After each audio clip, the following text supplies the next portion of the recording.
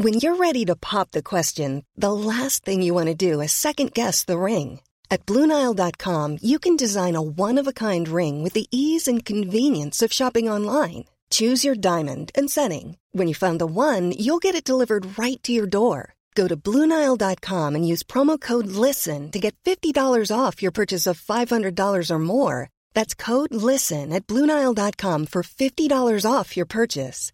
BlueNile.com, code LISTEN. A lot can happen in 3 years, like a chatbot may be your new best friend. But what won't change? Needing health insurance. United Healthcare Tri-Term Medical Plans, underwritten by Golden Rule Insurance Company, offer flexible, budget-friendly coverage that lasts nearly 3 years in some states. Learn more at uh1.com. This is it. The time has come. Saturday night's all right for fighting. Push him down. Get in the ring and go the distance with Fight Night with Adam Catterall. You're better than that. On Talk Sport.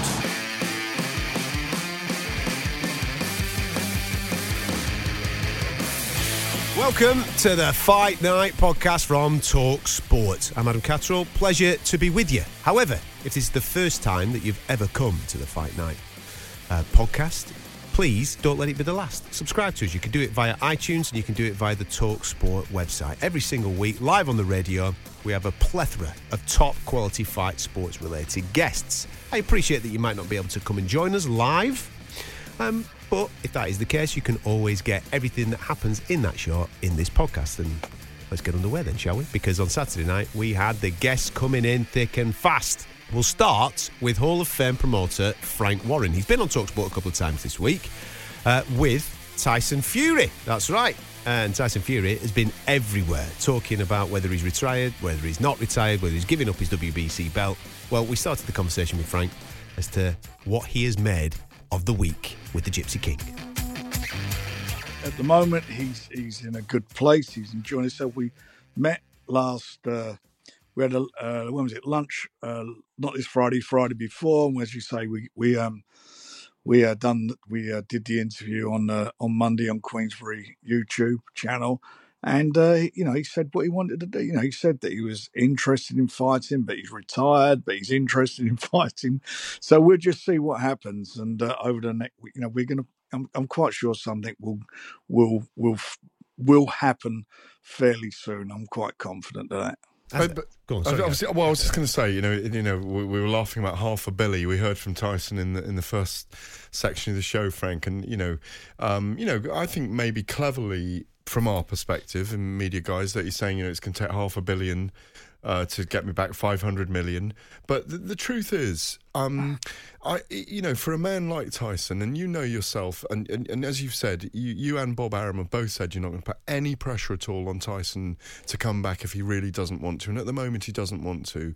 But if Anthony Joshua does beat Alexander Usyk, he's going to have that warrior challenge in him again, and it's going to be a massive event. He said to me, by the way, that he was delighted for you that the Wembley Stadium event on April the 23rd was such a massive event and so successful that you'd sold it without a dance partner, to quote him, because he's a man for the big occasion, and it's difficult not to see him coming back if that Joshua fight's there.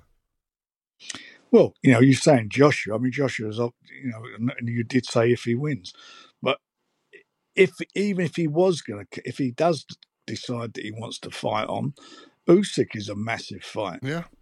I think Usyk is, it's not quite as big as Joshua, but if Usyk does a job on Joshua, it's not like the British public don't know who he is. I mean, they see him beating Joshua.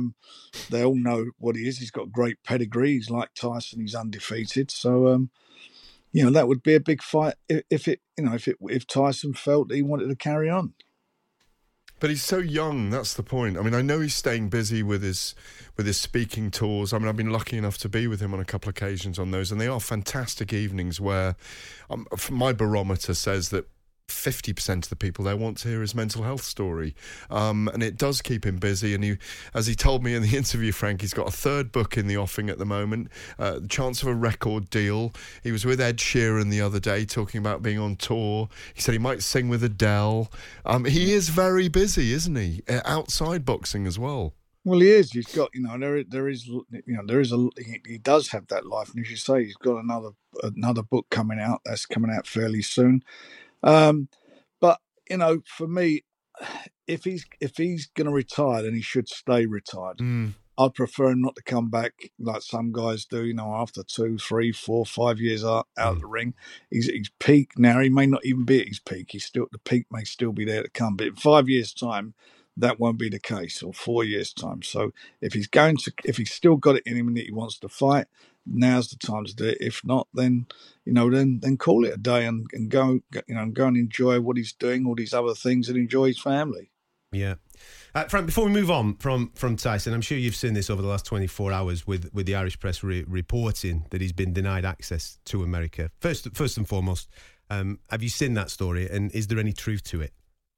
Well, I don't know. It's what I read is that he went. Correct me if I'm wrong. He went to an airport and was refused to get on. As far as I understand, he didn't go to any airport yesterday, and he was in Liverpool for his cousin fight.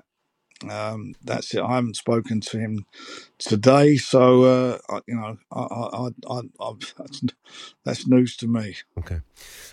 You've announced a fight this week for Joe Joyce against Christian Hammer, July 2nd. We're excited to be covering that here on TalkSport. First and foremost, what happened with the fight with Josie Parker? Obviously, we were working towards that, but that's not materialised next up. What's happened? Well, you need to ask him that question. You got him on later. Yes. We, as you know, at Tyson's last fight, him and Joe got together. Yeah. And we announced it that it was to be done, and Joe and we agreed terms. I shook hands with Joe in front of Tyson, and then we got the solicitors to work out and get the contracts, which took a long while, but eventually they got them done. And then I heard the day before it was announced that he'd signed a deal with Sky. I heard about that, and I just sent him a text, which I'm reading now, on the 9th of June at 12:56, and I said to him, just been told the fight is off, so much for your handshake. And then he was in New Zealand, and then I got a text back at 21:33 saying, morning, Frank, because obviously it's morning in New Zealand. Apologies, it took a while to get the deal done, but was offered a better deal last minute. Oh, okay. But now he's fighting Lucas Brown, and we're very underwhelmed by that. Exactly, that's the problem. That's the problem. Why wouldn't you fight a guy who's ranked number 1 to get that position? Lucas Brown and him. What possible interest that is to British boxing fans? None. And let me just finish. Yeah. And even if he was offered a better deal, having agreed terms. Somebody said to me, right, we've agreed, I'm paying you 100 quid. Then I'd say, look, somebody's offered me 110 quid. Do you want to better it? At least do that. Nothing at all. He never wanted that fight. He never fancied it. And that's the bottom line. But you know what? Joe Joyce is the guy who's the mandatory and ranked number 1, not Parker. So we had, remember when we made this fight, and they sodded us around for a while, it was originally going to take place next week. But if you recall what he said, or what they said about 3 weeks ago or 4 weeks ago, that they didn't, that he couldn't fight because Andy Lee, his trainer's wife, was having a baby. Yeah. Which is the first time I've heard of a fight being postponed because the trainer's wife's having a baby. I understand if it's the fighter's wife. So it was never there. It was never going to happen, and it was just a lot of nonsense. And I'm very disappointed in Joe because he got well looked after. He was the standby opponent, by the way, for Tyson when everybody was concerned whether Dillian was going to turn up. Dillian was going to pull out, and he got paid. He got paid a large amount of money. So he's not behaved honourably at all. Not honourably at all. Handshake means nothing. Word means nothing, and they just messed us all around. And it's a shame for Joe, because Joe was coming back from that broken wrist, but he'll fight anyway. We managed to get a fight on with him because I've got to keep him busy, and he did have that bad injury. Breaking your wrist is not good for a boxer. But he's got Hammer in there, who's a tough guy who just went the distance with the WBO number 3 Frank Sanchez, who's a good fighter. He's very good, very talented. Listen, Not a big heavyweight, but he's very talented. I was going to say, to turn it around on the short notice that you've turned it around, I think that's a solid opponent for Joe on July 2nd. And as I said, looking forward to that. Whilst we're talking Parkers, can I talk Zach Parker? Because I do feel for this boy, absolutely. We're looking forward to his fight with Dimitri Andrade. Obviously, that fell off. And then in the aftermath of it, I hear that the WBO allowed the Caleb Plant to be the mandatory challenger for Canelo's belt, which then knocked back mandatory call-ins for another, 12 to 18 months. So Zach Parker's kind of out in a little bit of limbo. So what's the situation there, Frank? Well, it's bad. So, well, I'm hearing that, Andrade, we can't, the Andrade's may not even come up a weight now, may stay down where he's at. I don't know. And we're trying to he's not come back to us or anything. So there's been no talk about rescheduling it. So I don't know what's going to happen there. And Zach, we're looking, and I'm hoping we're going to have something over the line for him. Whilst we've been waiting for this, obviously we've got a contract with Andrade, and we've been waiting to see what's going on. But it looks like that's all going to fall away. So Zach will fight sometime in September, and we're looking at a couple of fights for him, and we'll see where we go. I mean, there's been a couple of things we've been looking at, which I think are quite interesting. So if that Andrade fight is dead in the water, then we will announce something fairly soon for him. Gutted for him, gutted. Can I he's a good fight. I mean, we sold a lot of tickets. A lot of people were excited. We were very excited by that fight. Very. Frank, can I ask you about Daniel Dubois last weekend as well? He did what he needed to do. Trevor Bryan wasn't at his level, if I'm honest. But Daniel was very composed. He dealt with the madness of Don King as well. Well, he also dealt with the madness of water coming down beside the ring, the lift not working in the hotel. Declan, I think it was Declan Taylor's piece, very good in Boxing News this week, about the whole week. A very odd promotion in lots of ways, but your guy got the job done, and he sits in the waiting room now, doesn't he, and I say that with respect. What I mean is he's sitting in the waiting room ready for those big title fights now. Well, look, we had to get him there. We worked very hard. We got Joe in at number one at WBO. We've been working strategically with our heavyweights, with Joe and with Daniel, and obviously Tyson's there at the top of the tree because they're the next guys who'll be coming through as mandatory challengers for these titles. And the WBA have had in Bryan, he was their WBA champion. They have a super champion, and a super champion is a guy who unifies the champion under their championship under their rules. So that is the position. For us, it is very important that Daniel was to fight for that title, and we got him into the position to do it. He won it. As a fighter, I always felt he could win. I don't know what happened with Don King. We offered to put that fight on with him after he won the purse bids. He bid $3.5 million for it. We offered to put it on over here and go half with him, split it in half and take the risk. I think over here would have done maybe 15,000 tickets for that, building a show around it. But it wasn't the be, and he put it on, and it was like a surreal situation in this high-low casino in Miami, and it was what it was. I mean, look, the rain and the water coming through, they had terrible storms and hurricanes. They did, but it was still peculiar things him get through, like the lift not working, and them getting stuck in. I mean, the lift don't work. I mean, they're not fighting in a lift, are they? They're fighting in a ring. What's the risk? Maybe they'd have had a better fight in a lift, by the way. They are fit guys. They can walk up and down stairs. But the fact of the matter is, that's the least of anyone's problems, and I hear all that stuff, and the boxing, I know Declan, and I respect Declan works for Boxing News. I noticed they put a rider on it. Don't be fooled. This is not for a world title. I mean, maybe in their eyes it isn't, but it is what it is, and Don King paid for that money for a world title. Yeah. You don't get paid that type of money if it's not for something. And more importantly, which they don't get and they don't understand, because in some ways they have this fixed view of what boxing's about, which is not in the real world. This was about him getting that position. This is about strategically where he should be in this business, and where he is now, he's in a good place. Yeah. But they wouldn't understand that because they don't understand the ins and outs and how boxing works. Two more from me just quickly. Obviously, one of your charges, Anthony Yarde, is in New York this evening. He's keeping his eye on that light heavyweight unification tonight. We're led to believe that it's easier if Beterbiev wins to make the fight with Anthony Yarde back here in the UK October time. Is it as easy to make it if Joe Smith Jr. comes through tonight and Anthony Yarde gets his shot at all three of those world titles come October? There's various scenarios. I mean, first of all, is whoever wins got to defend their WBO portion of that title against him because he's the mandatory challenger. He's ranked number one. He beat the number one in Lyndon Arthur when they fought. So under the WBO rules and championships, that he is the number one. So the winner has to defend against him.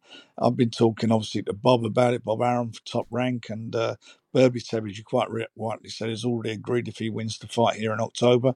And if it's the other way round, Joe Smith will have to defend, or if we can't agree terms, we'll go to purse bids. And if we can't, whatever happens, the winner will, if he wins, or the winner will have to defend against Anthony, which is great for Anthony, and we will do our best to put it on the UK because that's where we want to get it. We want to get our man home advantage, and as we always try to do for our fighters.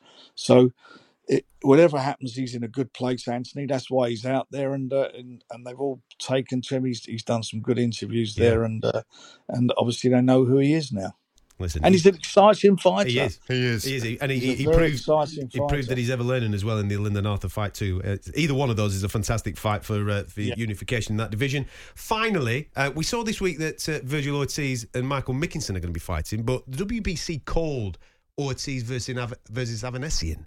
I never saw that it went to purse bids or anything like that. So what's the situation with that? With obviously you're working with David. Well, what's happened with David is that we were obviously we were looking at it. There was an offer made, and we made a decision, or his team made a decision that we should maybe go to purse bids. I spoke to the WBC. I said, look, let him have let Ortiz have another fight, and in the meantime, David will look at his position, and we'll make a decision as to what will happen with him for the autumn. And that's where we're at the moment. So that's what will go forward. But David Avanesian will maintain his position in the rankings, and he will get his shot at the title. Okay, there you go. Great stuff, Frank. Thank you so much for going through all that for us on a Saturday evening. We'll let you get back to your night, and we'll see you in a couple of weeks for Joe Joyce, Christian Hammer. Looking forward to that in London. I'm looking forward to it too. Now, as you heard in there, Frank Warren went in on Joseph Parker. He thought that he was getting a fight made with Joe Joyce. Well, we decided to get Joseph Parker on the show so he could have his right to respond. We first of all, though, started the conversation by talking about his new promotional deal with Boxer. Parker wants Chisora out of the lovely tremendous right uppercut, and this time Derek Chisora is held up only by the rope. We're going to have another left uppercut, but Chisora fires back wildly. What a finish to the round once again. Beautiful right uppercut, he's hurt. After a 1-2 combination, he then follows up with a right uppercut, and so Chisora takes the count for the second time in the fight. The WBO Intercontinental Heavyweight Champion, Lupe Soliaila Uli Ale Male Atoa, Joseph Parker.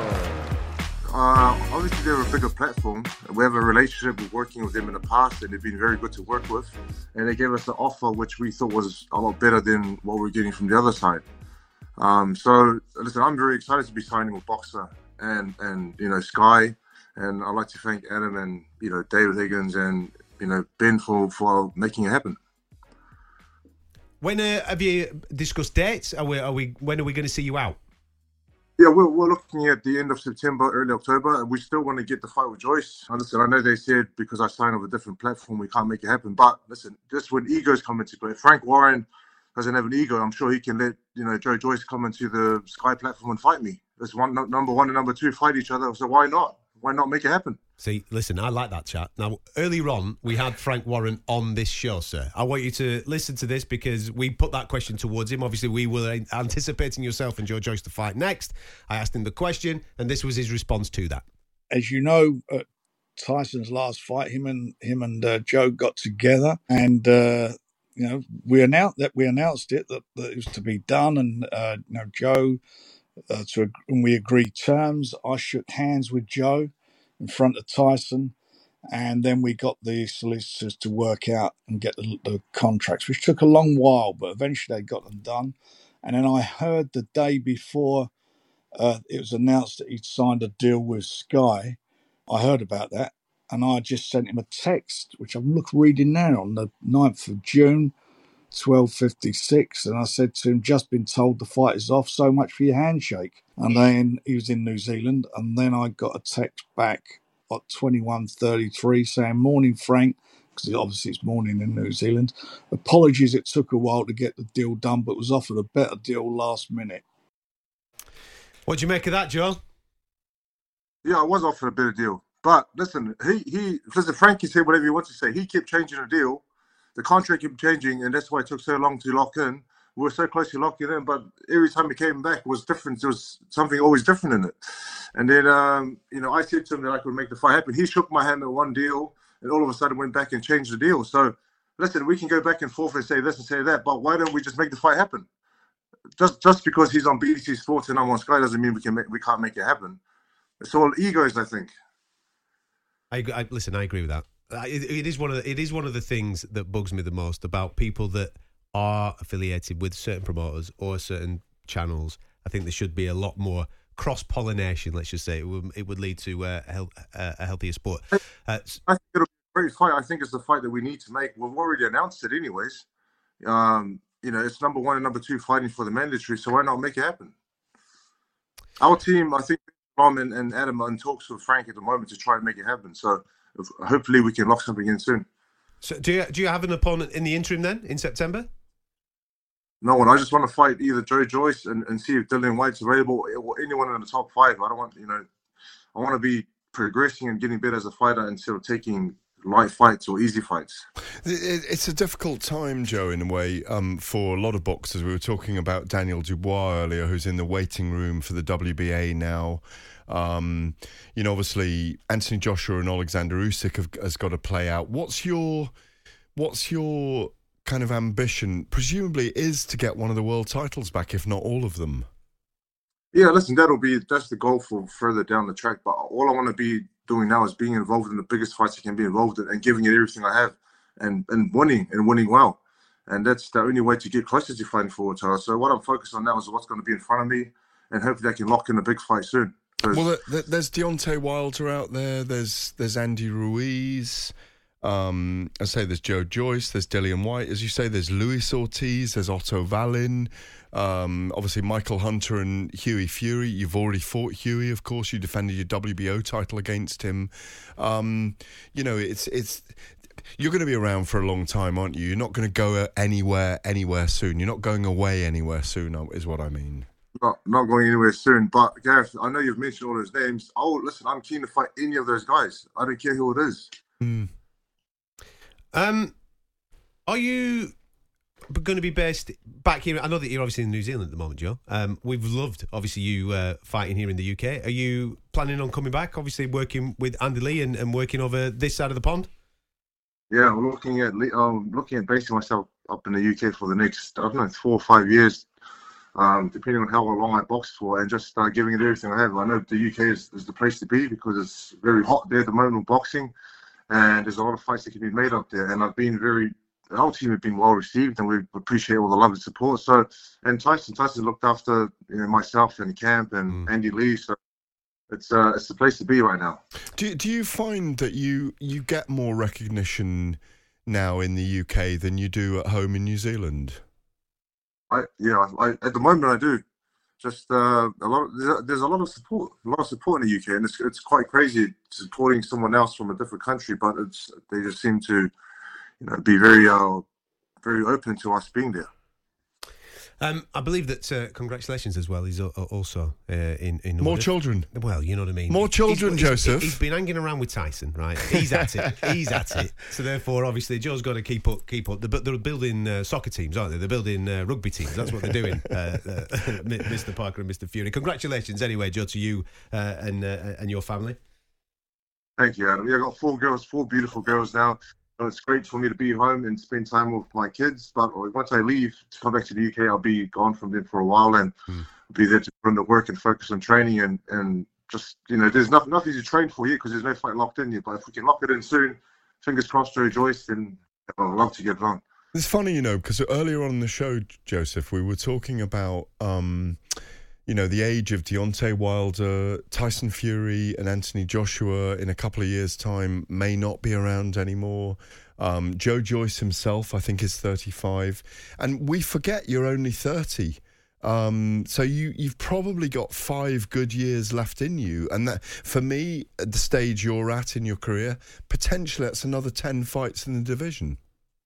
Yeah, I think there's another 4 or 5 solid years to give back. And now that I'm with Andy Lee and sort of just training around with Tyson, and I feel like I have a lot more to give. But I am 30, one of the youngest, but I feel like I've been in the game for ages. Well, you're a champion, young, weren't you? You're a champion. Yeah, exactly. And obviously, I loved coming to see you in Vegas with Kevin Barry, who you were with for almost your entire career.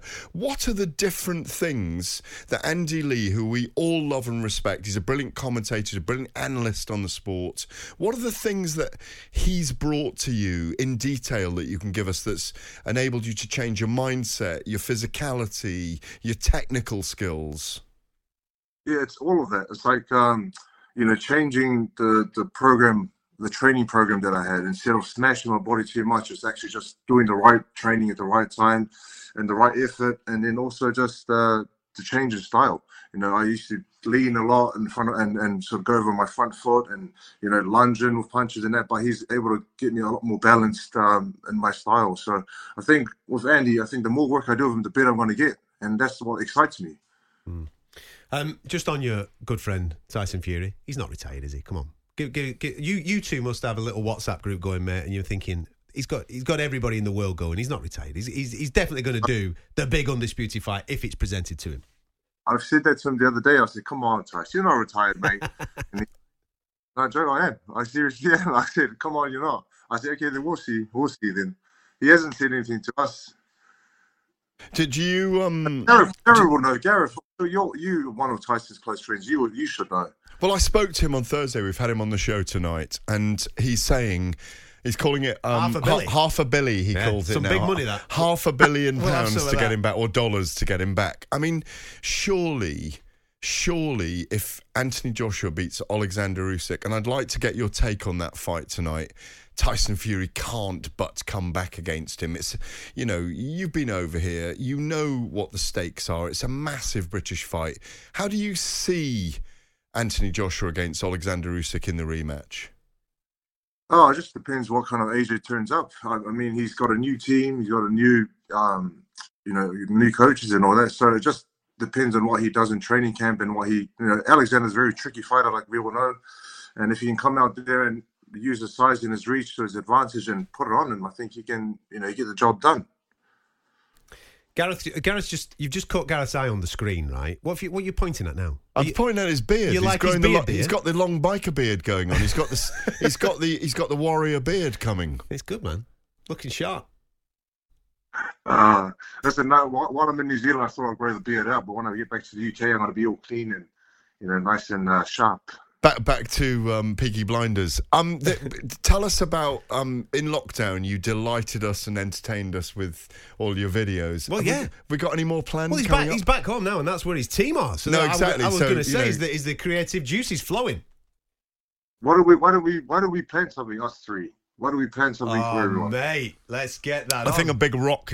Can you see us? Can you see us tonight, Joseph, or not? I don't think he can see. If he could see you, he would definitely have made comments on what you're wearing, mate. Yeah, you look nice and nice, no sleeves. Yeah, very good. I've got the guns out. That's all. It's been really hot here all week, and I've even though it rained today, I just thought, no, I'm not getting changed. I'm coming in with the guns out. It's very. I don't know if you can see him. You obviously can. It's very Cobra Kai. That's the vibe he's giving off. Maybe we could do something there, mate. A little bit Karate Kid, something like that, Joseph. You got ask people what they want to see and then give us some ideas. We'll do one soon. There you go. Get on social media. Suggest the next creative masterpiece from Joseph Parker, and we will play a bit part role in there. You could do a bit of Cobra Kai there. I don't know about that, but I'd definitely do some hot rock and roll with you, Joseph. There's no question about that. Listen, mate, enjoy your time with the family whilst you're down there. Looking forward to more creativity, but more importantly, looking forward to seeing you back in the UK fighting sometime soon. And obviously with this new deal, a lot more fans will get the opportunity to see you on the platform that is Sky Sports. Thanks for your time, Joseph. Go well, mate.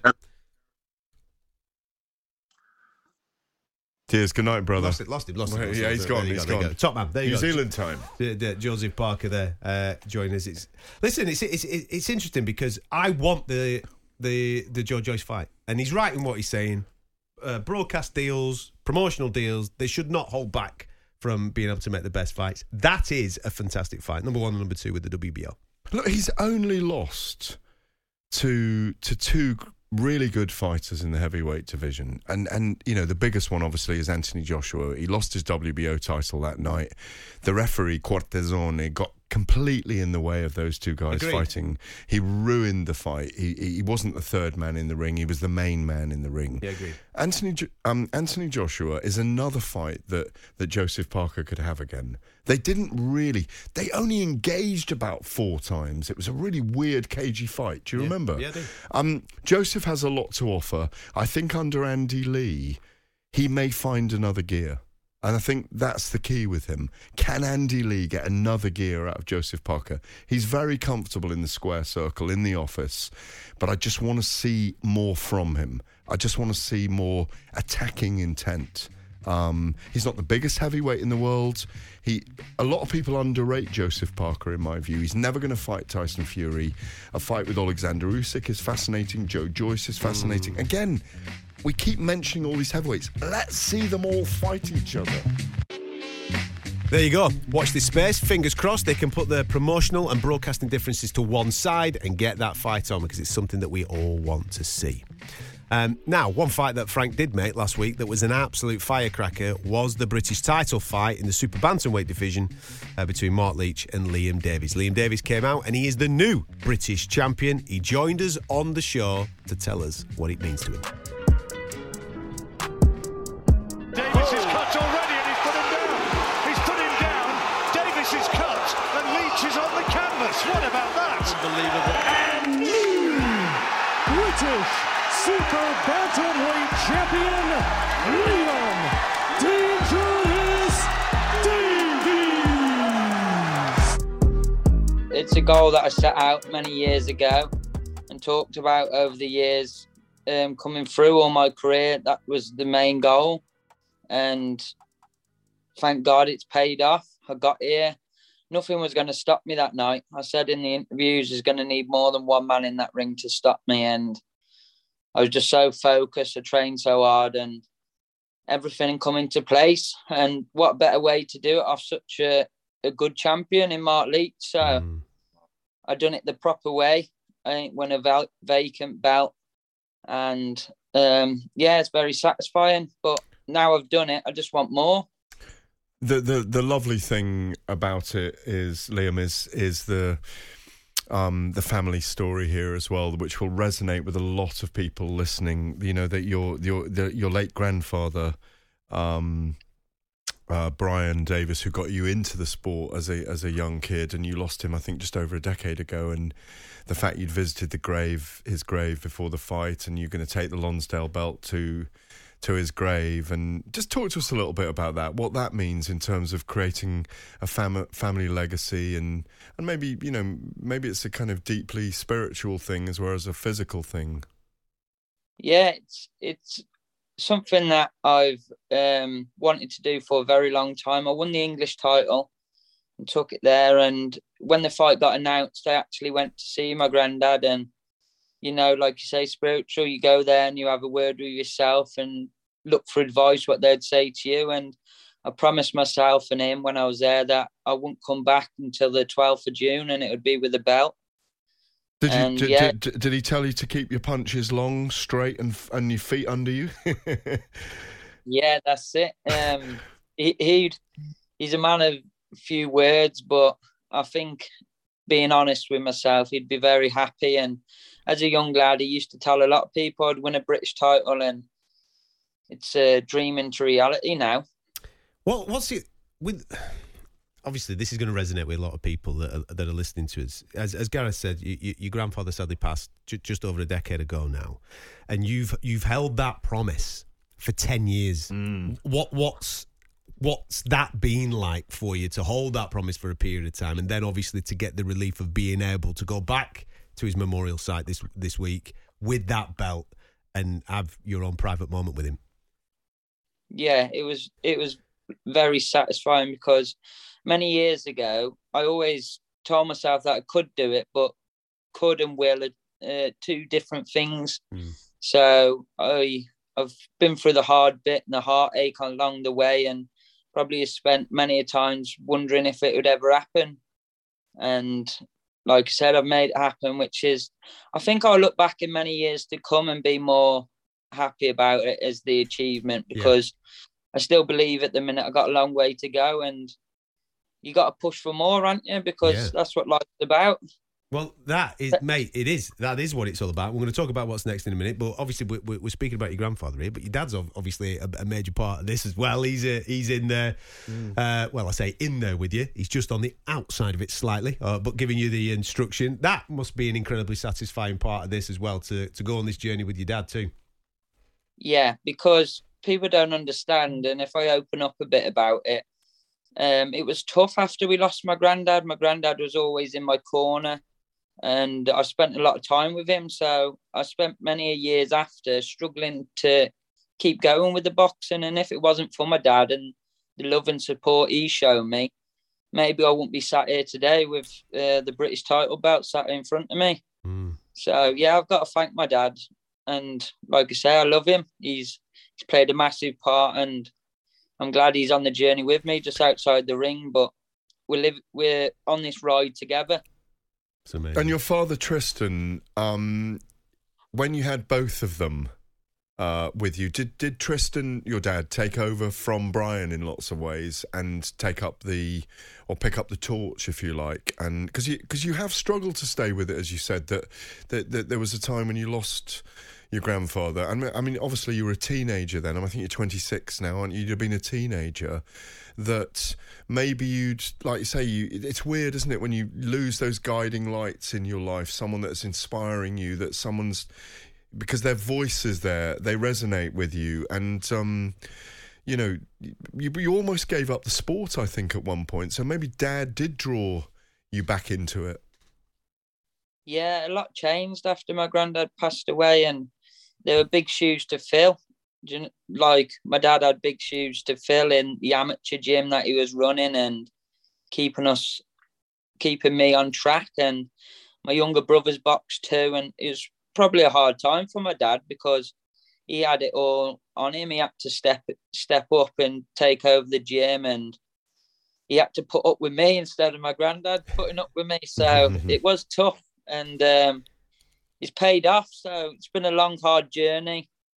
We've had one foot in, one foot out sometimes, but we've kept it together. We've kept strong, and the main thing is we've done it together. Yeah, mate.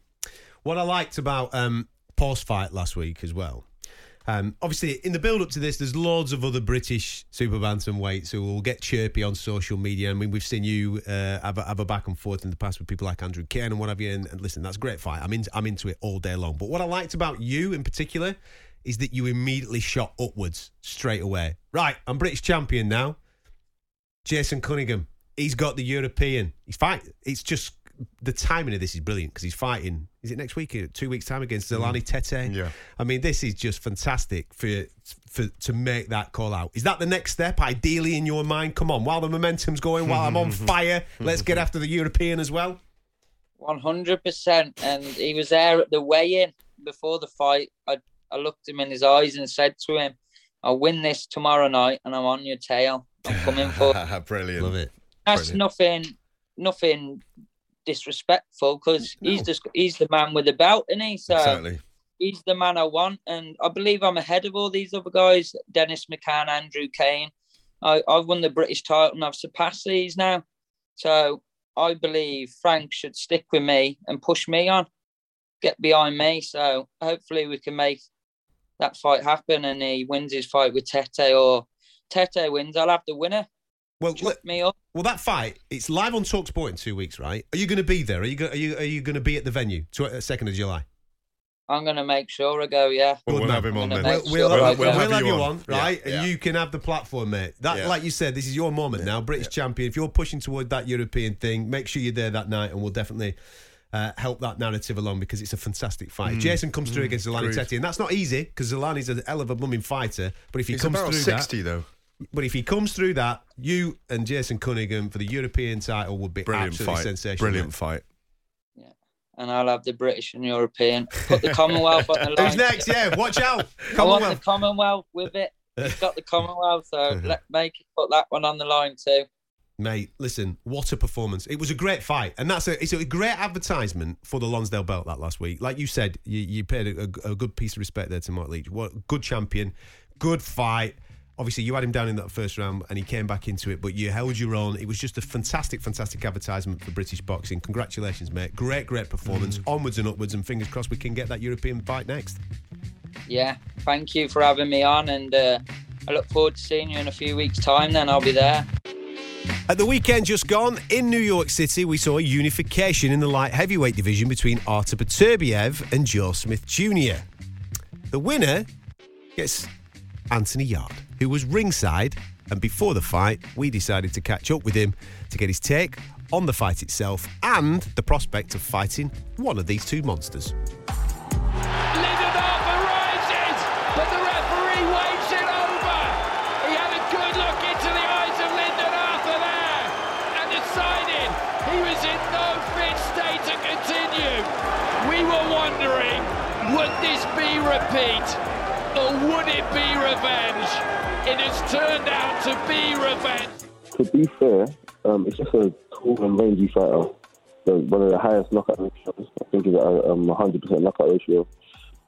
So that says a lot for itself. And Joseph Jr., from what I've seen, he keeps getting better. You know, he's become world champion, and he's taking on all challenges. So I feel like it will be a good fight. They both said that they're looking to enjoy a good fight. So when two fighters say that, it just looks like they're coming to entertain the fans, so it should be exciting. Well, that's a style that you adopt as well, mate, that entertainment, explosive style. So how do you think you match up against either one of these guys? Exactly. I think on my night, if I've got a good game plan, my mind's clear, and I go in there knowing exactly what I'm going to do, I feel like I'll beat anybody. Even with my living experience and things like that, it's just my mindset. I don't feel like any boxer goes into the ring. Any, boxer that's climbing the ranks and wanting to win and wanting to become world champion goes in with a mindset saying they're going to lose. I feel like the ones that do think that, they always come up short. So regardless of what anyone says, I've always had that belief in myself, and I feel like that's why I've progressed the way I have. So it will be the same mindset going into that fight, whoever wins. When that does come around, and the rumour is October, we'll get to it, like I said, in a moment. That'll be obviously your second attempt at a world title. What did you learn from the first efforts? I know that the first efforts is a bit crazy because you had to go out to Russia to take on Kovalev. So what were the learns from that, and what do you take from that fight into this second world title effort, which will come later in the year? What I've learned from it would be to approach the fight knowing my worth from the beginning. With that fight, it's like I was so desperate, to be a world champion. I was just taking anything that was given to me. After the weigh-in, I didn't have no clean water. I was out, my bags got taken when I got when I got to Russia, so I couldn't train for the first day. I tried to have a bath, the hot water wasn't working. Like, there were so much things that happened, which obviously there's tricks and things that they do. I feel like that's what I've learned from going into the fight. And then once the fight actually starts, I was seconds away. I was probably one punch away from beating Kovalev. And I'll take that confidence. I've always taken that confidence into any fight I've been in. If Artur Beterbiev is successful in this fight with Joe Smith Jr., it does make it slightly easier with the promoter that he's with, the promoter that you're with, and we're being informed that around October 22nd would be the timing back here in the UK for that world title shot. Is that right? That would be amazing. I haven't been given any confirmation as of yet. I heard the date of October as well. Yeah. And that we would want it here. just for like the fun purposes or things like that. But for me, it's just like once it's confirmed, I'm just gonna enjoy the fight, as a fan. Listen, man, make sure you're wearing a shirt, yeah, because I keep an eye on your Instagram. I've seen that you've been out and about in Jamaica, giving it the old pectoral dance and all that type of stuff. Don't be distracting anybody on the TV, yeah? I'm planning to go there with absolutely no top on. I've already planned that out already. Listen, Anthony, if I look like you, mate, I would constantly walk without my top off. Definitely, no doubt about that. Listen, on the division as a whole, recently we've seen Bivol versus Canelo. What did you make of that performance? Yeah, the Bivol versus Canelo fight, I think that was, I think it planned out how I thought it was going to pan out. The thing with Canelo is, you've got the one-punch knockout power, very experienced and skillful, but size always does play a part. That's what I thought was going to happen, to be honest. And, Bivol pulled it off. I've always said that Bivol's fundamentally very, very, very good. Yeah. He said the basics very well. And for me, it was the fight. What did you make of the Buatsi-Richards fight? I thought that was a very entertaining fight as well, to be honest. I know both guys. I was happy that both boys could, headline a show in the O2, and they put on a good fight for the fans, which is excellent. How do you think Josh matches up with Dimitri Bivol, mate? Because that's the rumour, isn't it, that he'll go down that route and you obviously go down this route? To be honest, I actually don't know. Josh Black, he's gonna roll right now, so you never know what could happen in that fight. I'll give him a chance. Olympic gold medalist Lauren Price made her professional debut last weekend, came through 6 rounds unscathed, and is looking to be pushing on towards those world titles. We caught up with her on Saturday night to get her take on what it's like now being a pro. Hats off to Valgadir Goodson Donner, who's last in the distance with Lauren Price. Price wins easily every second of every round. With Olympian medalists, and I think with amateurs that have achieved as much as Lauren, there's a huge investment that goes into them. I think for the Olympians, it comes down to where the Olympians want to fight, what platform do they want to be on, what's going to be best for their careers. You listen to Fight Night on TalkSport. I'm Adam Catterall, Gareth A. Davies alongside me. Time for a moment of reflection, looking back at a fantastic debut in the professional ranks last week. Unsurprising, let's be straight, because of the accolades that this young lady has already collected, both in the amateur game, in other martial arts, in other sports. She is a sensation. Tip for big things, it is, of course, the one and only Miss Lauren Price, and she's very kindly give up a bit of time on her Saturday evening to come and join us. Lauren, welcome to the show. How are you? Yeah, I'm good, thanks. Just chilling out. I'm really good. Well, last week, the professional debut is now in the bank, and I've no doubt, even though you've got Olympic medals around your neck, you've got world titles in the world of kickboxing, obviously you used to be a pro footballer as well, even though you've been there, done it and got the T-shirt, I'm sure there must have been some slight nerves, a little bit of apprehension. What was the reality like of the professional debut compared to the expectancy of it? Oh, yeah, 100%. I had nerves. There would have been something wrong if I didn't. And I think, obviously, it was the first pro debut. I didn't really know what to expect, even in, fight week and stuff like that, with, obviously, the press conference. That's all new to me. Public weigh-in. And, even fight night, obviously, getting ready, getting your hands wrapped, the cameras coming in and out the changing room. So, it was obviously all new. But I thought I dealt with the pressure and dealt with it pretty good. And I enjoyed myself. I was probably more nervous for the ring walk, but once I got to the top of the ramp, I was just loving life. And I enjoyed my debut. I just wanted, to just go out there and show my skills. And to be fair, she was a tough opponent. Yeah. I didn't want anyone, I was just going to go in there and blow out in one round. I wanted someone, she had a decent record. I think she had won 5, lost 2, something like that. So, she was a pretty tough girl. I just wanted to show my skills. Well, always on that. I mean, Gareth have this conversation all the time about elite Olympians like yourself, elite amateurs. I don't want, with all due respect, taxi drivers or door girls or whatever for your first fight. There's no point, because you've been around the world, you've done it, you've got the T-shirt. Let's have a proper test early doors. Let's get those tests in as quick as we possibly can. Because we want, and I know this is maybe getting ahead of ourselves, to be in the conversation fighting for titles within single figures of professional fights, and I'm sure that's where your head's at as well. Yeah, 100%. Obviously, I'm just going to take little step-ups each time, but obviously being a female as well, they do move a lot quicker than the men. and obviously with my amateur pedigree as well. So yeah, I just wanted, I spoke with Rob McCracken. He's obviously a great guy, and my trust is in with him. And yeah, we just decided obviously to go for that opponent, and yeah, it was a great outcome in the end, and I enjoyed myself 100%. But yeah, you're 100% on that. There's no point in going in there and just boxing someone who I'm just going to blow out. One of the things, Lauren, is you could have, obviously you won the Olympic gold at middleweight. I don't know whether that was, you didn't even have to make weight for that. Obviously you're fighting at welterweight now as a pro, 147 pounds. It's significantly lighter. Is that tactically because of the likes of Jessica McCaskill holding all the belts at the moment, or you want fights for people like Cecilia Breakers, opportunities, and I was getting excited about you facing Savannah Marshall and Claressa Shields and, moving between different weights. I mean, is that something, apart from moving up the levels, may you move up the weights as well? And look at what Tasha Jonas has done from light middle all the way to, feather or super feather. So are you going to be able, you probably can't get down to super feather. I say that with full respect, by the way, Lauren. I don't want to get a dig in the dig in the ribs the next time I see you. But are you flexible about what weight divisions you can fight in? Yeah, 100%. And obviously making welterweight, I made it pretty comfortable, to be fair. I actually weighed in light, I think it was 145 I actually weighed in at. But that was like full hydration, everything. And yeah, as an amateur, obviously I give a lot of weight away. But that was because going back a few years ago, there was only 3 weights for women.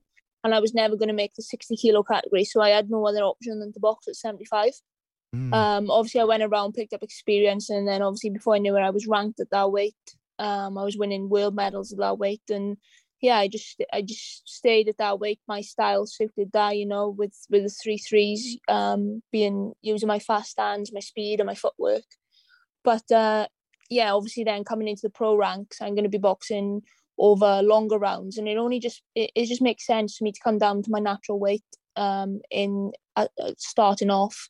You talk about obviously Jess McCaskill, and obviously she's the one with all the belts. But could you beat her now? Could you beat her now in your head if they threw you in fight 2 or 3?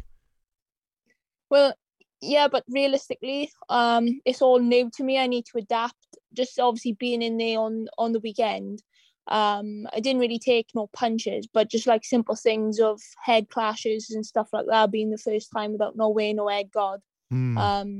It was just little adaptations like that, and obviously just getting used to the smaller gloves and more experience, and 100%. And who knows, obviously, like you talk about, obviously that's the dream, to become a multi-weight world champion, and undisputed. The lot I want to follow in the footsteps of the likes of obviously Katie Taylor. She's a massive thing for women's boxing, and I believe obviously I can be the same. But yeah, I'm not gonna, rush and sit and call anyone out and say I won this fight within like 3 fights, 5 fights or whatever. I literally, every time I box, I just want little step ups each time, and just keep on adding new things to my game. Working with Rob in the gym, every week about throwing a lot more combinations, being a bit more busier than obviously when I boxed as an amateur, because I had no option to be in and out on my feet because the girls were about 6 foot. But now I'm fighting at my natural weight. Obviously I can stay there a little bit more, and I thought I showed that on the weekend as well, with obviously my head movement, rolling out a couple of times, and I'm only going to get better and better each fight. So 100%. I'm just taking little step ups each time. On weight and this journey that you're on, I suppose it does make it an awful lot easier with your partner Kerry Saltonstall as well, on this journey as well. I've spoken to many fighters down the years where maybe the partner's getting on with normal life, the kids are getting on with normal life, and they've obviously going through camp, they've got to think about diet and all this type of stuff. You two can obviously inspire each other, look after each other during the journey. I'm sure it's a thoroughly enjoyable one at the moment with Carissa as well out, I think, in, is it 10 days in that time now? 2 weeks' time? Out in Coventry? Yeah, 7 days' time, she boxes next weekend. But 100%. She's obviously my best friend, my partner, and we've been on some journey so far. But obviously to have her in camp with me each week and training beside me, it is kind of special, you know, to have that home comfort. Boxing is a lonely sport. And we just help one another. Obviously, she's a better runner than me, so she pushes me along in the runs. And I'm a bit stronger than her in the gym, so I'm you know, in S&C and stuff like that. But yeah, we've sparred each other. We've done a couple of rounds actually leading up to my fight. Hope that's not at home, by the way. Yes. That's only in the professionally. No. Come on. Yeah, in the ring this time. In lockdown, we had no choice. We were in the living room. But fighting over the controls. Yeah, TV. Yeah. Well, on but that. No, she's exceptional, and I think obviously the pro style is going to suit her 100%. Yeah. For her weight as well, she can dig a little bit, so she's definitely she's exciting, and people are going to want to watch her, and I honestly think she's going to go all the way. Adam mentioned there your in the first question about your other careers, if you like, in football and other other martial arts. We're seeing more women from boxing trialling mixed martial arts. Amanda Serrano, Holly Holm, Claressa. Notably Claressa recently. You must have had a look, and I'm not trying to throw it too forward, but you know, if you delve into yourself and you're looking at that, Lauren, is that a possibility down the line as well? I mean, Claressa's saying she's going to try and become a two-sport world champion at the same time. Obviously, you've got a background in another art with your feet, and you know about different movement. Have you ever done any groundwork, wrestling? Obviously you were over the TV remote control over the lockdown, but do you envisage that? Is that something that may tempt you at some point? Who knows? But yeah, to answer your question, yeah, I have done a little bit. Obviously, kickboxing back in the day. I kickboxed for a club called Devil's Martial Arts, and I've done a bit of ground and pound as well. But at the minute, I'm just starting off, obviously, on my boxing career. I've got a great contract, you know, with Boxer and Sky Sports. So at the minute, I just plan on, you know, focusing on that and you know, winning world titles in boxing. And yeah, who knows, further on down the line, like you said, different doors and different opportunities. You know, come along. But for now, yeah, I'm just going to concentrate on the boxing. Superb. Well, thank you very much for giving up a bit of time on a Saturday evening to come and talk to us. Thank you very much. Congratulations on last week, and we're looking forward to seeing you out again. Are you already talking about dates when we're next out? Yeah, so I'm hoping to get on the Savannah and Claressa undercard. I think brilliant. It's the right answer. Yeah, well done. Exactly. And so, can you reveal the date and the place? I think it's London, September the 10th, isn't it? I don't know the place, but I think maybe September the 10th. I think that's what they're looking at. Superb. So, yeah, 100%. I'd love to get on that.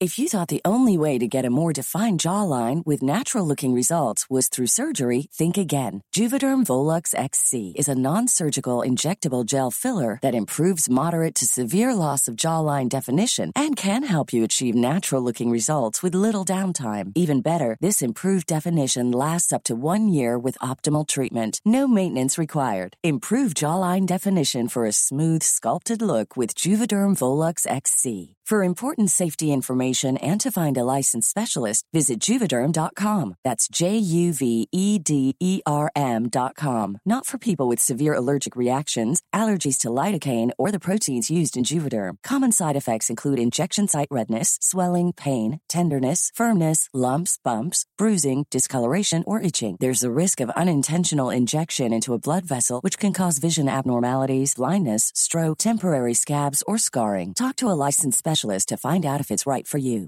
One size fits all seemed like a good idea for clothes. Nice dress. It's a t-shirt.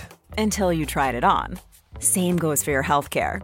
That's why United Healthcare offers a variety of flexible, budget-friendly coverage for medical, vision, dental, and more. So whether you're between jobs, coming off a parent's plan, or even missed open enrollment, you can find the plan that fits you best. Find out more about United Healthcare coverage at UH1.com. That's UH1.com.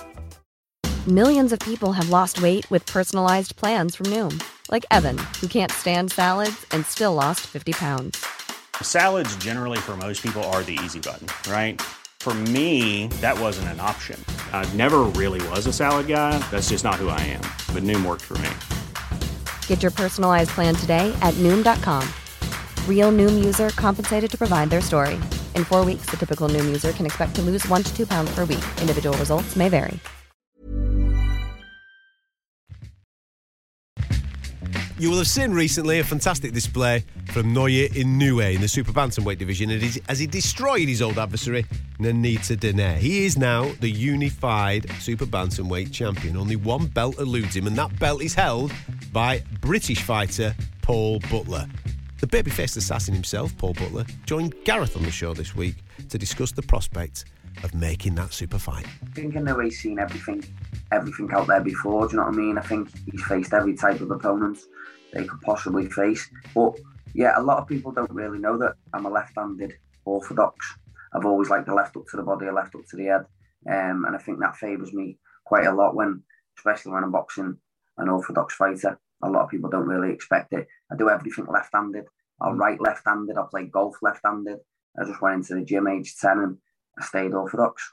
You just naturally stand that way? Yeah, I just felt a little bit more comfortable going that way. And yeah, it just stuck. Every time I do something wrong, me amateur coach, Peter, who does my corner with me now as well, he hands up to Joe. He always used to say, if you can't get it right, I'll just turn you back the other way. Yeah. And I'd be like, no, I'll practice. And I used to make sure he used to get it right. There's lots of noise, obviously, around you and Noya Inoue fighting this year.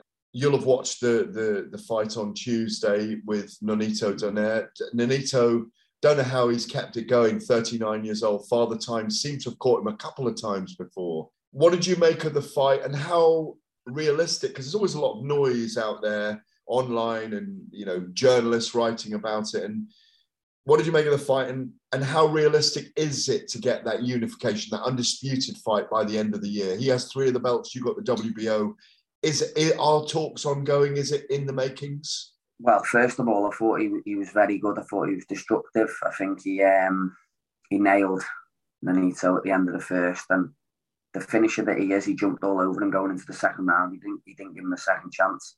He might have had thoughts in the back of his head about the first fight. He thought, I'll just get rid of him now, because I think he did, well, most of the first round, he respected Donaire quite a lot. He was moving his feet, he was just jabbing. I think Donaire pushes him back and maybe got a little bit greedy in the first round and got caught with that backhand, and then from then it's one-way traffic. I'm not sure where talks are or if talks are deep or anything like that. I haven't really spoke about it, but it's a fight I want. My team know I want it. So that's down to my team to go out there and get that fight for me. Of where it could happen anywhere. Do you know what I mean? He wants all 4 belts. Why can't it happen in Liverpool? Do you know what I mean? It could happen in Liverpool. It could happen in London. It could happen... We could go to Japan. I don't mind going to Japan, but why can't he come here as well? If he wants to unify, be undisputed that bad, surely he can come to England. How do you see the fight? Do you know what? I've never really looked at him as an opponent. I've always looked at him as a fan. I even watched the other day as a fan. Yeah. I was nervous watching it, hoping he'd win, because I knew potentially we could get it on. But I've never actually sat down and watched him to try and find weaknesses. Obviously, we all know there's hardly any weaknesses there. But listen, nothing's impossible nowadays. We've all seen it before. Everyone wrote Jack Catterall off against Josh Taylor, and look what happened. I know, Josh Taylor got the decision, but look what happened. So anything can happen in boxing, and it's a fight that I'd go into and I'd be confident of winning as well. I wouldn't go in there thinking, right, this is my last fight. Let's just take the money and let's go. I've trained since I was a 10-year-old boy, and I've walked into every single fight believing I can win. All right, I've been beaten a few, but a couple against very good opposition. But the Rodriguez fight, I had 4 weeks' notice. I failed weight. It's not like me to fail weight, especially if I've got a 10-week camp. With Rodriguez, I failed weight. Zolani Tattoo was too good for me on the night. But like I say, it'll be a fight that I definitely go into with a game plan, and a fight I believe I'll win. The other thing, Paul, is that, and this is really worth remembering, you're 33 now, you've been at world level. You know, people, the Stuart Hall fights, was that 9 years ago? You're very, 8 years ago. yeah, 8 years ago. Yeah, exactly. I mean, it's a decade against top level fighters. It's not like here's a Brit who's got an opportunity against a guy called the Monster who's rated in the pound for pound rankings. You've been there, seen it, done it, fallen, climbed again. Do you know what I mean? You've seen everything, really, haven't you? So it's not like this is a stretch for you. It's part of your legacy now, isn't it? It's part of your legacy to have these fights. 100%. Like since the Rodriguez fight, I've done everything the hard way. I've gone back to the small shows. No one really wanted to know me. No one wanted to put me on their shows. I couldn't get no work off Eddie, even though we'd done like a 5-fight deal. So I went back to the small shows. I worked my way straight back up. I then had a fight. I was meant to box with Becco. I ended up boxing Garcia, who was a late standing but a very good fighter. Beat him, become mandatory challenger for Casamayor. Everyone knew what happened there. And then we went out there, we beat Sultan in great fashion, I believe. At the age of 33, it was my best career performance. And everyone thinks age, he's 33, he's over the hill, he's on the slide, but I've just proven that age is just a number. I smash all my records in the gym. If we're on the track, I'll beat them. If we're swimming, I'll beat them. Each camp, I'm constantly getting better. And I've always said, the day I believe I'm not good enough to challenge for them titles is the day I walk away. And at the moment, I believe I'm getting better and better. Well, there is that thing that if people listening or watching aren't aware of it, there's always a thematically lighter weight boxers are peaking in their late 20s and generally shouldn't, by defined physicality, go on beyond 35 at the very top level because it's such a stretch on the body, isn't it? The fights at your weight are fought so fast. The skill sets are very high. There's not so many knockouts. It's a very enduring sport, a very kind of taxing sport at the level you're at the weight you're at. So people don't go on to 40. They don't go on to late 30s generally. Yeah. So you probably have got two of your best years left, probably. Probably, yeah. But you'd like to go on for longer and defy the odds, yeah. Yeah, most definitely. But when COVID came round, I was 31. And I was thinking, how long is this going to last for? And it ended up lasting nearly 2 years. Yeah. All right, I got one in between that. But you're sitting there and you're thinking, could this be the end of me? Wonder how long is this going to last? But I stayed in the gym, I plugged away, and I got the rewards. And I'm sat here now as a world champion and possibly in the best form of my life as well. Final thing, I'm looking back on articles we've done together in the Telegraph, going back a few years. I think 6-7 years ago, it might have been before that. I think you were about 26 anyway. You were still playing football on a Saturday, I think.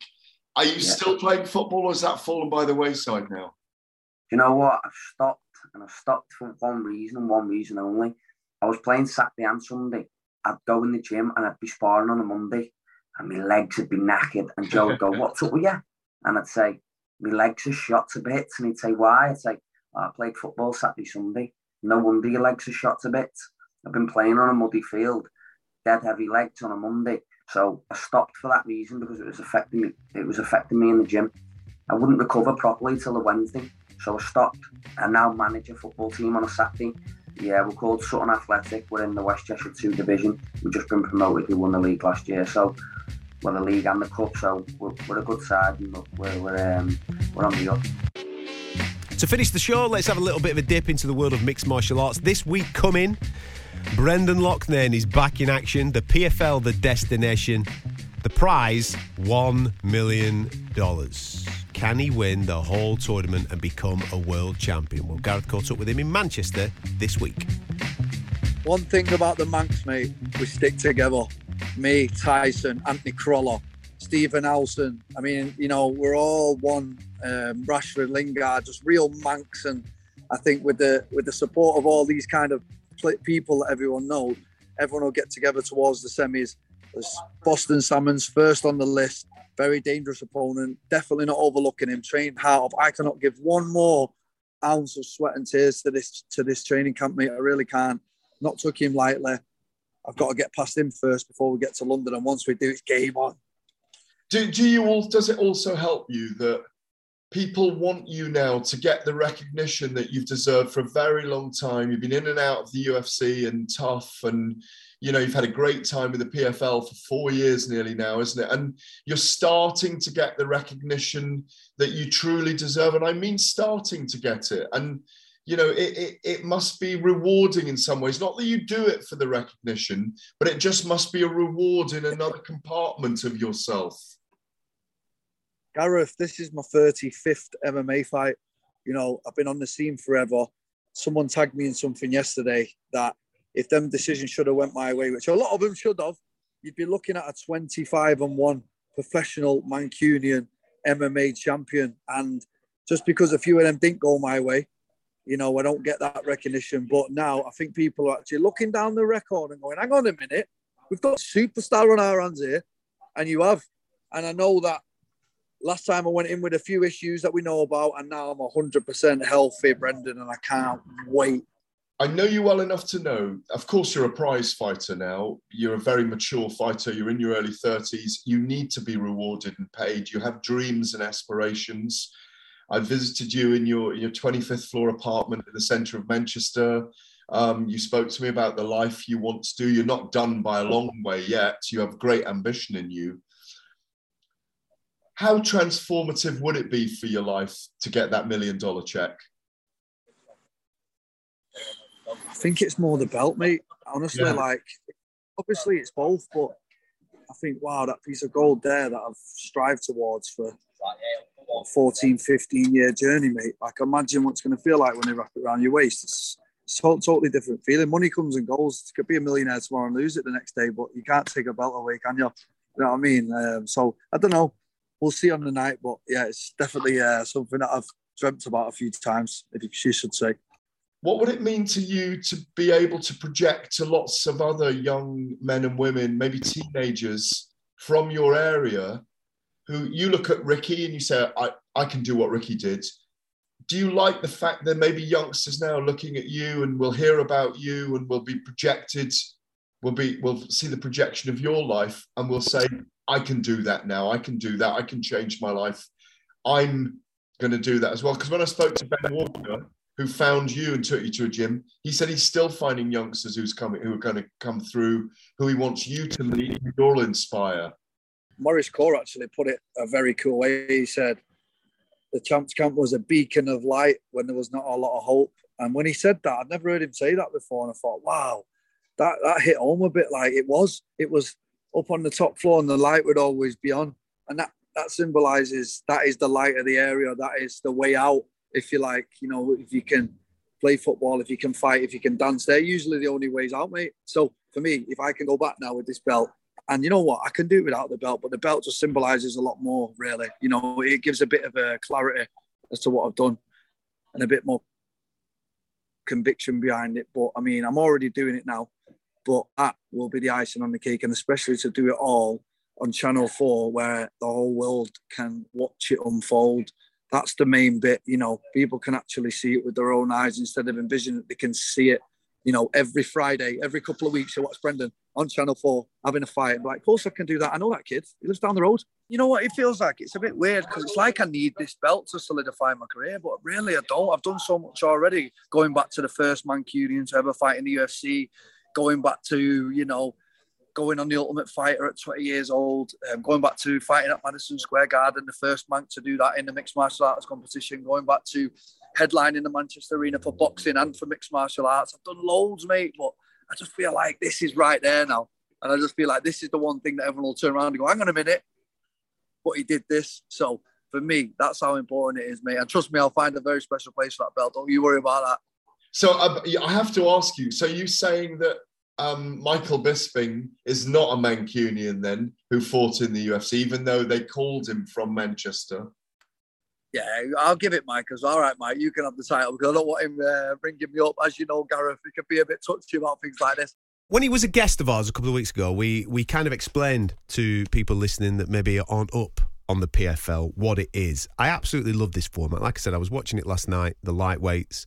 I think it's absolutely fantastic for fans because it's so easy to understand. It's very football-esque, if I may, because you get a win, you get 3 points. You get a win with a knockout, you get 6 points. And therefore, at the end of your series of games, or fights in this instance, you will then be ranked in a table in a leaderboard, and the top 4 then go through to a knockout stage, i.e. the playoffs in the championship, for example. And I think it's so easy to understand. Obviously, at the end of that, if you do win the playoffs, you get yourself a nice check for £1 million or $1 million, and obviously a nice, beautiful belt, sexy trophy, as Kayla Harrison has experienced on a couple of occasions in the PFL. And Brendan has that opportunity. He had an opportunity last year and he just fell short. He came up against the tournament favourite in the semi-final and just fell short there after a couple of fantastic performances throughout the course of the run. And this time round, when I speak to Brendan and when I'm listening to you speak to him a moment or two ago, you kind of get this feeling that he knows that this is the moment now. He seems at peace with that, and he's obviously, there's nobody more dedicated than him. He travels around the world for his training camps and what have you. But he seems to have had a real realisation that this is his moment in time. And to be fair to him, he made a real brave decision earlier this year, because he was offered contracts with the UFC, and people will class that as the glamour in mixed martial arts, but he turned it down because of the opportunities that lies in front of him with the PFL. Yeah, absolutely. I mean, look, what a great story that he pays his mum's mortgage off with his first paycheck from the PFL, you know, and having met Agnes, his mum, very strong woman. I could see where he gets it from. That he's on the cusp. It really reminds me, as you say, it's a massive opportunity, but it really reminds me right now, he totally believes, and he needs that explosive moment with the British public. This reminds me of December or November 2008 when Carl Froch fought Jean Pascal. There's a big audience for it on ITV. He won the WBC super middleweight title that night. In fact, it was Tyson Fury's debut that night as a professional fighter. And Carl put his arms in the air and said, "I'm a superstar now." And Brendan's ready to be a superstar. He's got all the personality, the maturity. He's got all the fighting skills. He's definitely from the right place and hungry. I've been there now. I've seen it. You know, when you go sometimes, Ad, and you see someone in their environment and you see the people they've been around, he just needs that explosive moment. And I was looking at Carl's record, and afterwards, after that John Pascal fight, he had 13 or 12 world title fights. Mm-hmm. But weirdly, it wasn't until he fought George Groves in that controversial fight in Manchester, and then they fought at Wembley, 80,000 people, as we always have to repeat. Cole's got it out there as a mantra, that he crossed over massively into the mainstream, and all the people that we love and respect as in what we do in MMA just need that moment with the British public for me. And then I think he's capable of that. He's so likeable, handsome, articulate, gritty. He's really similar to Ricky Hatton in his way as well. Mm-hmm. And as I say, when they got together, as he talks about there's just a chemistry between them because they got an understanding. Manx get on, and the Manc fans get on. And I think, if he can harness the support of the football clubs or the music industry from Manchester, you know how people like Noel Gallagher and Wayne Rooney and all these guys supported Ricky's career. He's friends with Tyson Fury. Yeah. He's friends with Anthony Crolla. Yeah, he's friends with all these guys who are in and around that kind of Lancashire. Got a lot of footballer friends as well. Yeah, a lot of footballer Jesse friends. Lingard, exactly. his mate, and people all like that. These guys. So, and they really respect him.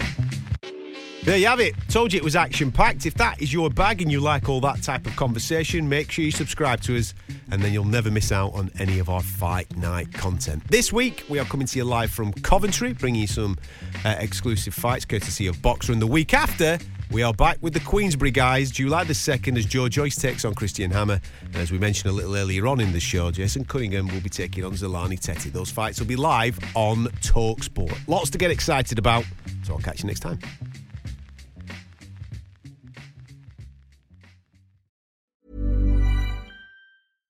My business used to be weighed down by the complexities of in-person payments. Then, Tap to Pay on iPhone and Stripe came along and changed everything. With Tap to Pay on iPhone and Stripe, I streamlined my payment process effortlessly. Now I can accept in-person, contactless payments right from my iPhone. No extra hardware required. What's truly remarkable is how I can cater to all of my customers' payment preferences. Whether they're using cards, Apple Pay, or other digital wallets, Tap to Pay on iPhone and Stripe ensure a smooth checkout experience every time.